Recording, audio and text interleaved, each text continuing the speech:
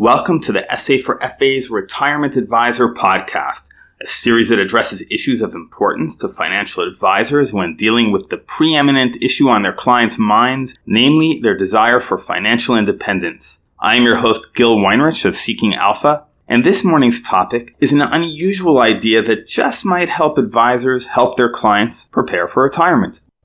The underfunding of retirement is well known. We're not just talking about the 25% of Americans who, according to a recent Federal Reserve study, have saved nothing whatsoever. But even the top 10% wealthiest Americans, the group most likely to utilize the services of financial advisors, are far from funding a 30-year retirement. Despite a torrent of rebuke from experts, from non-experts, and from every form of media, this problem has only grown more acute over the years. I think there is a disconnect between the messengers and the audience, one which financial advisors are uniquely positioned to bridge. Allow me to explain. Some financial planning advocates imply there is an almost moral failure in those who live for today at the expense of their futures. Others assume the problem is human weakness, an inability to resist everyday temptations. And still others see the underfunded as somehow mentally impaired, unable to grasp logical arguments. But I don't think the majority of people are immoral, weak, or stupid, and an advisor is not likely to help his clients on the basis of such assumptions.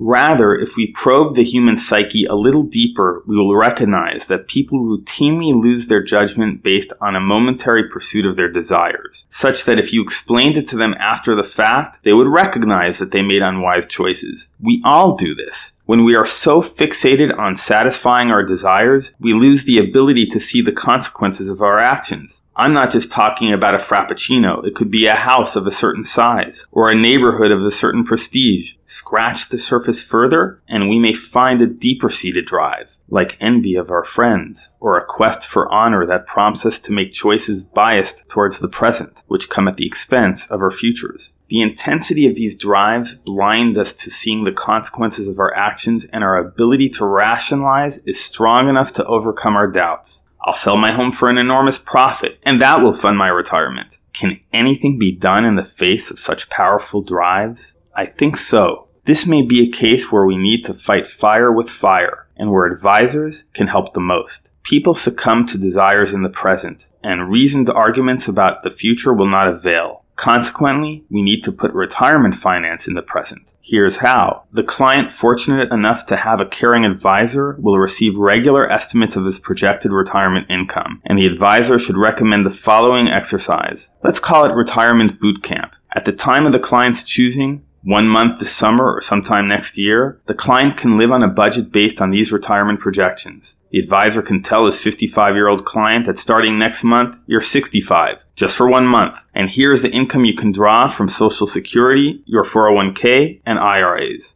In this exercise, there is no immorality, no weakness, no inability to understand logical argument, and no harangues about future consequences that the client is unable to see. There is simply an unyielding budget in the here and now. That budget has the ability to disturb the way the client feels at the moment. It could even be that under the pressure of this retirement boot camp, a drive for prestige, let's say, may motivate someone to think more about the status he will enjoy in the future as opposed to what he currently is fixated on. Articles, harangues, financial literacy training, you name it, may not be the answer to the retirement crisis if reckoned as an all-too-human succumbing to deep-seated drives and impulses. But financial advisors, a profession whose value is frequently publicly questioned, have the unique ability to save the day, since their very job is to make sound and careful calculations that look at a range of potential outcomes. It may therefore behoove advisors to consider such an exercise, and of course the advisor-client discussion that comes after it.